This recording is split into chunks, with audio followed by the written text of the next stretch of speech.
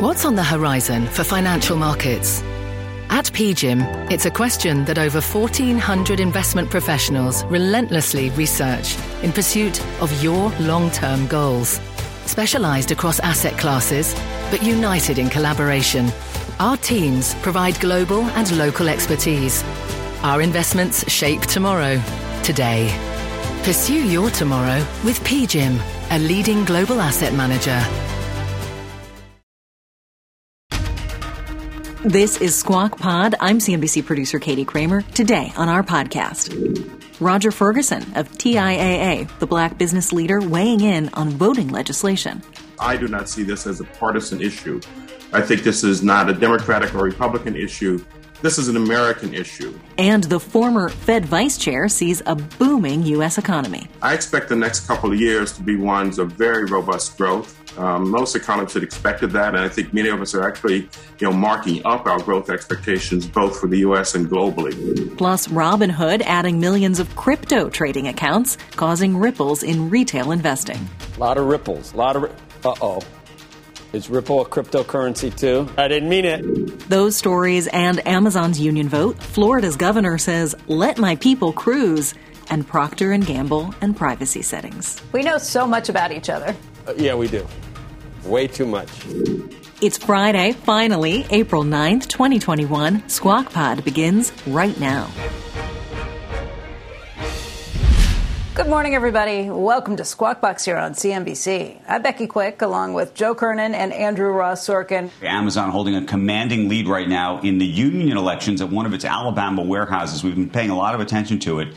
When counting stopped last night, there were 1,100 votes against unionization, 463 votes in support. Counting will resume today with more than 1,000 ballots left to count.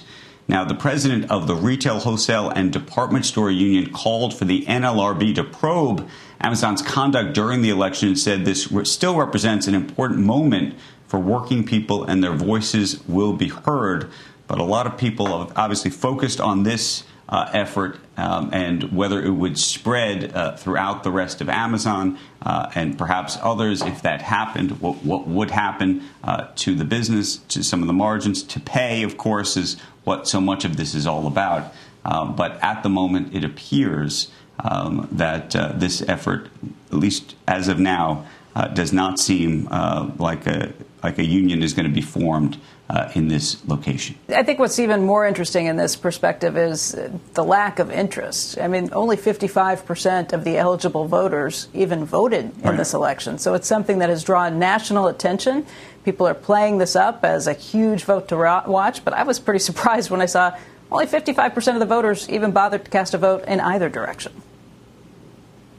Don't talk about unions votes, that's for sure. And there has been a slight move back from really low levels historically. What did we get down to about 7%? I mean, there was a time back in the 20th century. Everybody knows the story, and there's been a long, slow decline. A lot of people say that's one of the, people argue. Some people say that's one of the reasons for the income gap swelling. Other people say there's a reason that's become, I don't know if I'd call it anachronistic, but for example, at Amazon, they have some pretty good benefits already, don't they? Pretty good pay, pretty good. There are times where, in the past, where a union was the only way you could get management to even listen to your concerns about so many different things, and I'm just not sure it's like that anymore necessarily. But Amazon, the people down there get to make their own decision. Maybe it would be different in a different state. I don't know. Is Alabama not the greatest testing ground for a union vote for Amazon? I don't know. Right. I don't know. You just made, though, the point about the employees having voice. And I think one of the things that has changed, I actually would argue it's even changed over the last 3 to 4 to 5 years, given the nature of technology and social media and so many things, that employees around the country, especially in the white-collar world, maybe less so in the blue-collar world, but in the white-collar world, have more voice than they've ever had before, almost as powerful as a union. You're seeing, Goldman Sachs employees will be speaking out, against their management in ways that you would have never seen effectively, frankly, years ago. people speaking out on Me Too issues and other things inside of Google. And, of course, inside of Google turns to be outside of Google. So the power of the voice. Now, whether that ultimately translates into, greater pay or things of that sort. But I think you're actually seeing lots of change. In fact, I've heard from lots of senior leaders who say the org chart, if you will, has been inverted in many cases because you do have so many employees who do now have a say in the strategy even of a company. I want those Goldman partners to unionize. Did you see that crappy bonus this year, $185,000? I want them to, get the signs out, marching in front of Goldman headquarters. No way. We want, $185,000. Who can live on a bonus of $185,000, Andrew? I don't think it's going to work for those people. Do you? Maybe not. The other thing I was saying about there has been a negative stigma to certain unions too. The teachers union is always the target of a lot of criticism and to who at many times the union is representing, whether it's more about union management, less about maybe students. We hear it's such a hot button issue, but we do know about the slow, steady decline, which a lot of people would like to reverse, obviously, in the NLRB. Under Republican administrations, when they put, Republicans in there, you see right to work gets maintained. Now we're going to look like we're going to reverse some of the right to work regulations, or at least make it easier. So we go back and forth. That was my point. We're watching this nationally with paying such close attention to it. When you look at the numbers, early vote, 45% of the workers didn't even bother to cast a vote. Right. Now, interestingly, the union, I don't know if how much you followed of this other part, they're arguing that one of the reasons that people aren't voting at all is because there's been this intimidation effort that's taken place in Amazon. Obviously, impossible to speak to for me because I haven't done any reporting on the ground to see it. There's issues about this ballot box that was effectively located. It wasn't a ballot box. It was a post office box. Post office box. I read that story and I don't get it. Right. Yeah. That was located there potentially illegally. There was clearly lots of effort on both sides about this. So there's lots of it's a story that's not going away. People telling me that Georgia is east of Alabama, but I have found that Mobile, Alabama, is west of Florida. You go over and you're in the Panhandle. So I'm basically right. And I was going to draw one of those Donald Trump, remember when that hurricane, said when it went off? Yes. With the Sharpie. I'm going to draw that. I'm going around Georgia, underneath and around. And so we can say you're right. I meant overall, it's east. Overall, it's kind of east, southeast. Oh, anyway. Florida Governor Ron DeSantis said the state's going to sue the CDC, demanding that cruise ships be allowed to resume sailing immediately. He said he doesn't believe the federal government has the right to mothball a major industry for over a year. As for the rationale, the governor cited the availability of vaccines.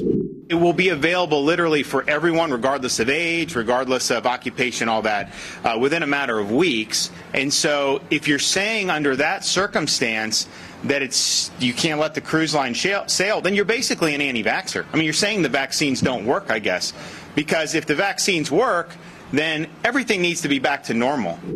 The CDC shut down cruises last year when several COVID outbreaks were tied to ships worldwide. And you might recall that was right at the very beginning. We had some cruise ships off, I think, both coasts. And we didn't want to. At least at one point, the administration didn't know what to do. Didn't know whether to let them back in. Finally, they did let them back in, but it had to be dealt with in a certain way. But the cruise ship played a large role for some reason right at the beginning of all this, if you recall, which has now been over a year. A new report of the Wall Street Journal says that Procter & Gamble helped develop a technique being tested in China to gather iPhone data for targeted ads. Now, it's an attempt to circumvent Apple's new privacy tools. The Journal says that P&G joined forces with dozens of Chinese trade groups and tech firms which would use device fingerprinting to track users as a response to new Apple software that will require app users to choose whether they want their activity to be tracked across company apps and websites. The company says that Tencent and TikTok parent ByteDance were also involved in testing this new technique. So, not a great. I think this is an situation where Sunlight. This is an issue where Sunlight will probably. It's not. It's a terrible PR story, and I think that is what will cure this. My guess is this initiative gets, tossed overboard based on the reaction that's going to come from this, because that's a stupid idea. Apple gets to say we're trying to protect your privacy, and Procter & Gamble is going to say no, but we're going to exploit it and find out anyway. Good luck keeping that up. China. By working with our friends in China. Right. So my guess is that this will not last. Will stop, though? I don't know. If everybody's doing it in China, they may not. The very first thing I thought was the next time we have the CFO on, this is the first question we're asking. Like Andrew, I might mention at home, honey, maybe Bhutan would be a nice place to go. And, then I'll be on my phone, and it says, great rates in Bhutan. So, something's happening. Is it not with directed ads? I've noticed the same. Right? And I think it's getting more. Right? I've seen it happen more in the last probably 2 months. Toe fungus. How many people have toe fungus? And suddenly there it is. You do. Like all these different remedies for toe fungus comes up, right? It's not your microphone. No, it's really Joe. weird. It really isn't. No, I know. But it is stuff you Google. Yes. It's stuff you Google. 100%. And you should go to Bhutan. It's the happiest place in the world. I know you've been. It is. That's that place where that one monastery is like impossibly situated, isn't it? Did you go? I'd be too afraid. Yep. I did the walk. I get weak kneed. Oh my God. I did that hike. That was a hike. It was a full day hike, but worth every second. You are. Who's been to Bhutan? We know so much about each other. Yeah, we do. Way too much. Next on Squawk Pod, black business leaders continue to speak out against Georgia's voting legislation. Roger Ferguson, head of TIAA-CREF and former Fed vice chair, joins us. This is about the society we want to run that is fair, that's equitable, and that, frankly, is safe for corporate America. Electricity, a big idea that's inspired countless new ones. From powering the light bulb to virtually powering our entire lives. 30 years ago, State Street launched the SPDR S&P 500 ETF, SPY. A big idea that inspired the world to invest differently. And still does. What can you do with SPY? Before investing, consider the fund's investment objectives, risks, charges, and expenses. Visit ssga.com for a prospectus containing this and other information. Read it carefully before investing. SPY is subject to risks similar to those of stocks. All ETFs are subject to risk, including possible loss of principal. Alps Distributors, Inc. Distributor. You're listening to Squawk Pod. Good morning and welcome to Squawk Box here on CNBC. I'm Joe Kernan along with Becky Quick and Andrew Ross Sorkin, U.S. Equity. Georgia's new election law. You've been hearing about it, and corporate leaders are coming out against it.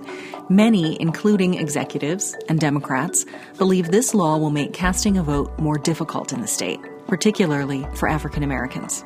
Corporate opposition swelled with a letter signed by more than 70 black executives calling on their peers to speak out. Last week, the two men leading the charge, Merck CEO Ken Frazier and former CEO of American Express Ken Chenault, joined our TV broadcast to explain their activism.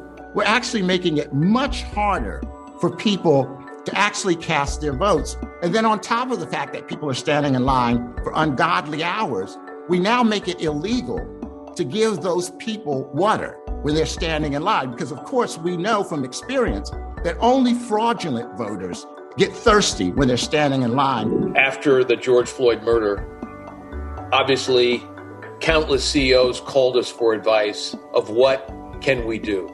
We can't be silent, and corporate America can't be silent.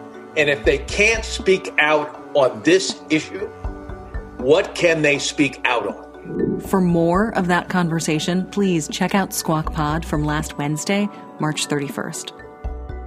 In the wake of the letter and that interview, CEOs of Delta and Coca-Cola spoke out against the law. They're headquartered in Georgia.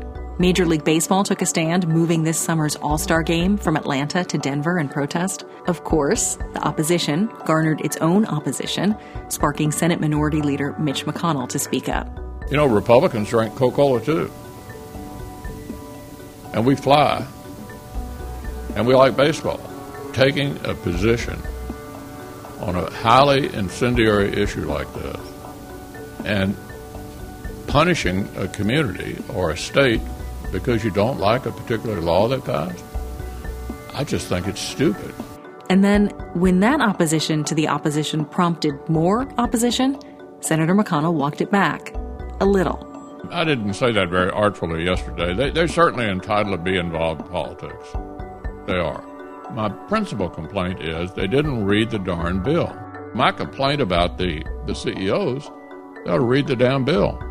They got intimidated into adopting an interpretation of that given by the Georgia Democrats in order to help get their way. And what did it cost them? It looks like it cost them the All-Star game. And Major League Baseball made the same mistake. They didn't read the bill. Roger Ferguson, CEO of retirement services provider TIAA, co-signed the letter that started it all. He was on the board of governors for the Federal Reserve during the Bush administration, and he also joined Squawk Box today. Here's Andrew. Roger, it's great to see you. We appreciate you being with us. I know you're set to retire soon, so maybe the shackles will be off, and you can say what you like. Let's though start with this issue of voting, and I'm curious what the reaction has been over this past week. What you're hearing from companies, many of whom are now speaking out, but at the same time there has been a remarkable backlash, and you've seen it from Mitch McConnell, and you've seen it from the governor of Georgia and others. And how you think this plays out? Well, thank you very much, Andrew, for inviting me on. I'm pleased to talk to you about this very important topic. So as you observe, what we've seen is more and more companies are speaking up and expressing some concerns about the law in Georgia. And the most important thing is to recognize that those voices, as my voice, are middle-of-the-road folks, generally speaking. And we do not see this. I do not see this as a partisan issue. I think this is not a Democratic or Republican issue. This is an American issue. You know, over 1,200,000 Americans have died in various wars to try to protect our way of life. Voting is a constitutional right. And certainly as an African-American, knowing that the Civil Rights Act of 65 was the place that cemented the right for blacks to vote in America, I think it's important for all of us to stand up for the American Constitution and the right to vote as enshrined therein. So I appreciate your saying that this is not a partisan issue, except for the fact that this effort in Georgia and, frankly, the efforts around the country are coming from one side of the aisle. I notice that they're coming from one side of the aisle. I think what I'm saying is that, all Americans care about having elections that are free and fair. And most importantly, I think many of us recognize that the United States, out of the 35 major industrial economies, we're number 30 in terms of voter participation, or have been, according to recent statistics. And so from my standpoint, this is really just a broader issue about the kind of democracy that we want to have and the way we want to protect all American institutions that, as I said, have been, the bedrock to the backbone of our capitalist system. So, Roger, though, speak to the Republican viewer who's watching right now, who has read the op-eds in the Wall Street Journal and editorials that say that these voting laws and rules are really about securing and making elections fairer and more secure. And that's what those editorials say. Right. And that's what the leaders who are proposing these rules say. I say it's really important to have fair and free and secure elections. No one is opposed to that. But I'd say look at the facts. As an example, there were drop boxes in the Atlanta area.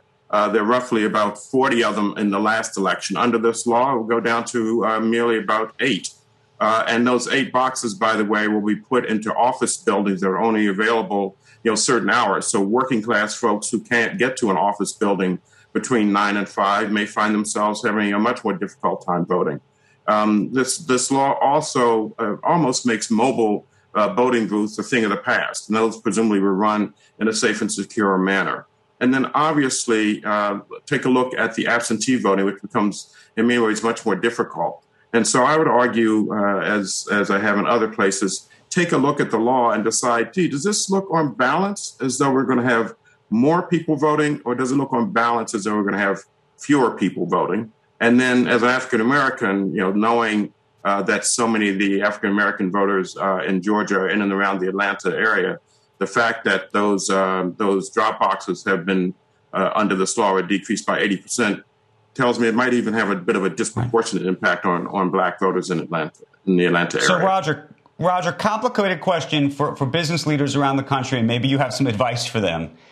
There's a question as to whether you can publicly decry these laws on one side and support the politicians who are proposing them and pushing them on the other, either financially or otherwise, because perhaps you believe in some of the other issues that they are supporting. How do you square it up? So my view is, first, you speak out clearly about the things that matter. And then, frankly, use your ability to talk to these politicians to explain to them why it is that in some areas you agree with what they may stand for and in some you don't. And most importantly, when it comes to voting rights, let's elevate that up. Let's not make that a right versus left, a Democrat versus Republican question. That is an American question. There's no one that I've heard of on either side of the aisle that thinks we should have fewer people voting. If we aren't careful, Andrew, you realize that some of our elections we've had fewer than 60% of the capable of the qualified electorate voting. If we aren't careful, we're going to be down where fewer than half of the eligible voters vote and decide major policy matters.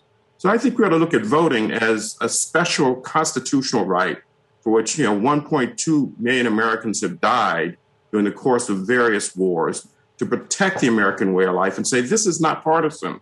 This is about the society we want to run that is fair, that's equitable, and that, frankly, is safe for corporate America. So here's a hard question for you, but I think it must be asked. Do you look at somebody like Governor Kemp or Governor Abbott or others who are proposing these rules and believe that they are fundamentally racist? Oh, I am cautious about calling names. Fundamentally racist is a strong statement. What I believe with all of these politicians is that we need to engage them on the kind of democracy that we as corporate leaders want to see. And I would argue it's a democracy that helps us move up the rank tables from being number 30 out of 35 in terms of industrial economies, in terms of voting, to a much higher level. So I'm cautious about using words like racist. That is not a word that comes out of my mouth easily.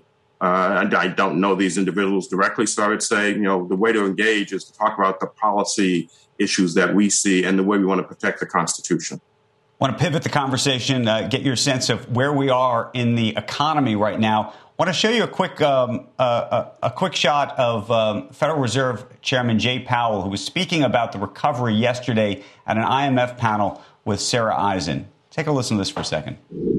At the higher end, the labor market has virtually recovered, but not for people in the bottom 20%. So we've been very concerned about this from the beginning. And it amounts to, 9 or 10 million people, depending on how you count it, who were working in February of 2020 and who are now unemployed. So they were in the workforce. They clearly want to be working, but they're not. And we will not forget those people, we'll provide the economy the support that it needs until that job is done. When you look at where things are, what is your sense, and what is your sense of the next couple of years here? Well, my sense of where things are in the next couple of years is, first, we are clearly, coming out of a very turbulent time. But it feels to me, though, the economy is in recovery and will continue to be in recovery. And I think we're doing something very interesting, which is having, very loose fiscal policy. We've seen, $1.9 trillion support package and more likely. And we're also running a relatively easy monetary policy as well. I expect the next couple of years to be ones of very robust growth. Most economists had expected that, and I think many of us are actually, marking up our growth expectations both for the U.S. and globally. I also expect that we may see some frictions here and there that might lead to some temporary increases in inflation, but not necessarily sort of a permanent pickup in inflation. And I've heard very clearly from the Federal Reserve, and you heard from Chairman Powell just then, that they intend to be relatively patient in terms of starting to raise rates, as they've got a new framework that says, they want to really see inflation run a bit above 2% for a period of time before they even start, to tighten monetary conditions even a little bit. So I think we're in for a period of continued growth. In terms then of the asset mix that you're thinking about at TIAA, has it shifted as a result of this? No, we've taken a view that across asset classes there probably is some serious opportunities. I would expect equity valuations to hold up. Now, depending on how corporate earnings go, those valuations can maybe go a little higher, but we'll see. And certainly, we've always been a believer in alternative asset classes that I think will perform reasonably well. And given how things turn up in the infrastructure bill, we've already seen a number of investors focusing on industrial economy and companies. So I think there will be a broad range of asset classes that are likely to do well as the economy, both in the U.S. and around the world, continue to improve. You've named Tasunda Duckett from J.P. Morgan, who I'm a big fan of, to take your job when you retire next month. What's next for you? Oh, thanks for asking. Well, I'm retiring from the CEO position at TIAA, but I'm not retiring from the labor force, so Chairman Powell won't need to worry about that. I intend to work in a portfolio of activities. I'm going to be on several corporate boards, hope to engage with a number of people who are half my age in fintech activities, hoping to drive more inclusion there. And then I'll also be doing some think tank type work. So I'm going to be fully engaged, maybe working merely 35 hours a week, not the 60 plus that I've been working over the last several years. Hey, Roger, just on that note, by the way, thanks for being here, and it's good to see you. We did hear from Jamie Dimon this week that he thinks fintech needs to be a little more closely monitored, that they are not regulated the same way the banks are, and maybe that's a mistake. What would you say as somebody who's about to embark on a career in fintech? I would say, look, fintech actually has to be thought of as part of the financial services industry. And one of the pieces of advice that I always give the young entrepreneurs is to recognize that if you're getting into financial technology, you are getting into finance.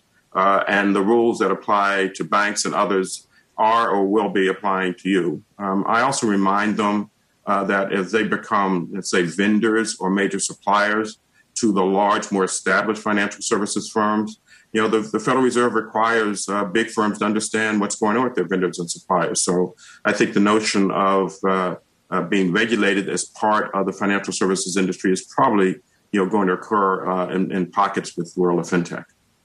Okay. Roger Ferguson, it's always good to see you. I hope you come on back. Maybe a lot more. You'll have a little bit of extra time. So we're looking forward to seeing you. Thank you so much. Always a pleasure. Coming up, Bitcoin boom means a boost for Robinhood. CNBC's Kate Rooney breaks down the crypto trading volume, up sixfold since last year. It's a whole new way of thinking, Kate, in terms of what is a network and what is that blockchain network actually worth. With the Wells Fargo Active Cash Credit Card, you can earn unlimited 2% cash rewards on purchases you want and purchases you need. That means you earn 2% cash rewards on what you want, like season tickets to watch your favorite team, and 2% cash rewards on what you need, like paying for parking. That's the beauty of the Active Cash Credit Card. It's ready when you are, with unlimited 2% cash rewards. The Wells Fargo Active Cash Credit Card. That's real life ready. Terms apply. Learn more at wellsfargo.com/activecash. This is Squawk Pod from CNBC. Here's Joe Kernan. Crypto trading is taking off, and that's good news for Robinhood. Ahead of its expected initial public offering, Kate Rooney joins us now with more. Talked about how good it was for Coinbase, also Robinhood, both of them coming public. That's right. It's been a big week for crypto. Robinhood is the latest company to benefit from this recent Bitcoin boom. In March alone, the startup saw 3.5 million clients trade cryptocurrencies for the first time. That was with both new and existing investors. Robinhood has seen about 3 million new crypto traders per month to start this year. For comparison, the monthly averages last year were around the low 100,000s. Robinhood now has 9.5 million people trading Bitcoin, Ethereum, and even Dogecoin in some cases. That's up sixfold from the end of last year. This could be good news for Robinhood ahead of its IPO in coming months. Its main profit engine of selling customer trades came under fire during the GameStop saga. Trading and crypto trading could help diversify that revenue. And for other companies, crypto trading has proven to be profitable. Coinbase reported an estimated $1.8 billion in revenue for the first quarter, almost entirely from trading fees. That was more than it made in all of last year. Square, in its fourth quarter, reported about the same revenue level. It was $1.8 billion just from Bitcoin trading. Square stock is up more than 12% this week. Analysts do expect to see a similar boost as Bitcoin prices doubled in the first quarter. Joe, back to you. A lot of ripples. Uh-oh. Is Ripple a cryptocurrency too? I think it might be. I didn't mean XRP, Joe. It's I didn't XRP. mean that. Oh, no. Take it back. That move from 5,000 to 60,000, I mean, it did. Look at all, I mean, the tentacles are everywhere, and it's not just Bitcoin. Even when we talk NFTs, a lot of times we tie it to that move as well. So we got to hire some people, Kate. We got to hire some people to get on this beat, I think, right? I know. There's a lot going on. It's more, like you mentioned, there's a lot of they call them altcoins, but those alternative cryptocurrencies. The whole market cap has now reached $2 trillion, and people are saying that in the meantime, you've seen Bitcoin stay pretty stable. So they say that there's actually more people moving into those other cryptocurrencies, and Bitcoin isn't as popular, as it was even a couple of months ago. It's a whole new way of thinking, Kate, in terms of what is a network. I mean, you think about what the Amazon network is worth, and sometimes you hear people say that the comparisons to Amazon for crypto, and what is that blockchain network actually worth? And those questions, no one knows the answer, but we're going to continue to discuss. Good to see you, Kate Rooney. Great to see you. Thanks, Joe. That's Squawk Pod for today and for another week. You made it to Friday. Squawk Box is hosted by Joe Kernan, Becky Quick, and Andrew Ross Sorkin. Tune in weekday mornings on CNBC at 6 Eastern. Subscribe to and share Squawk Pod. Help us spread the word about this podcast. And thanks for listening. We'll meet you back here on Monday. Have a good weekend.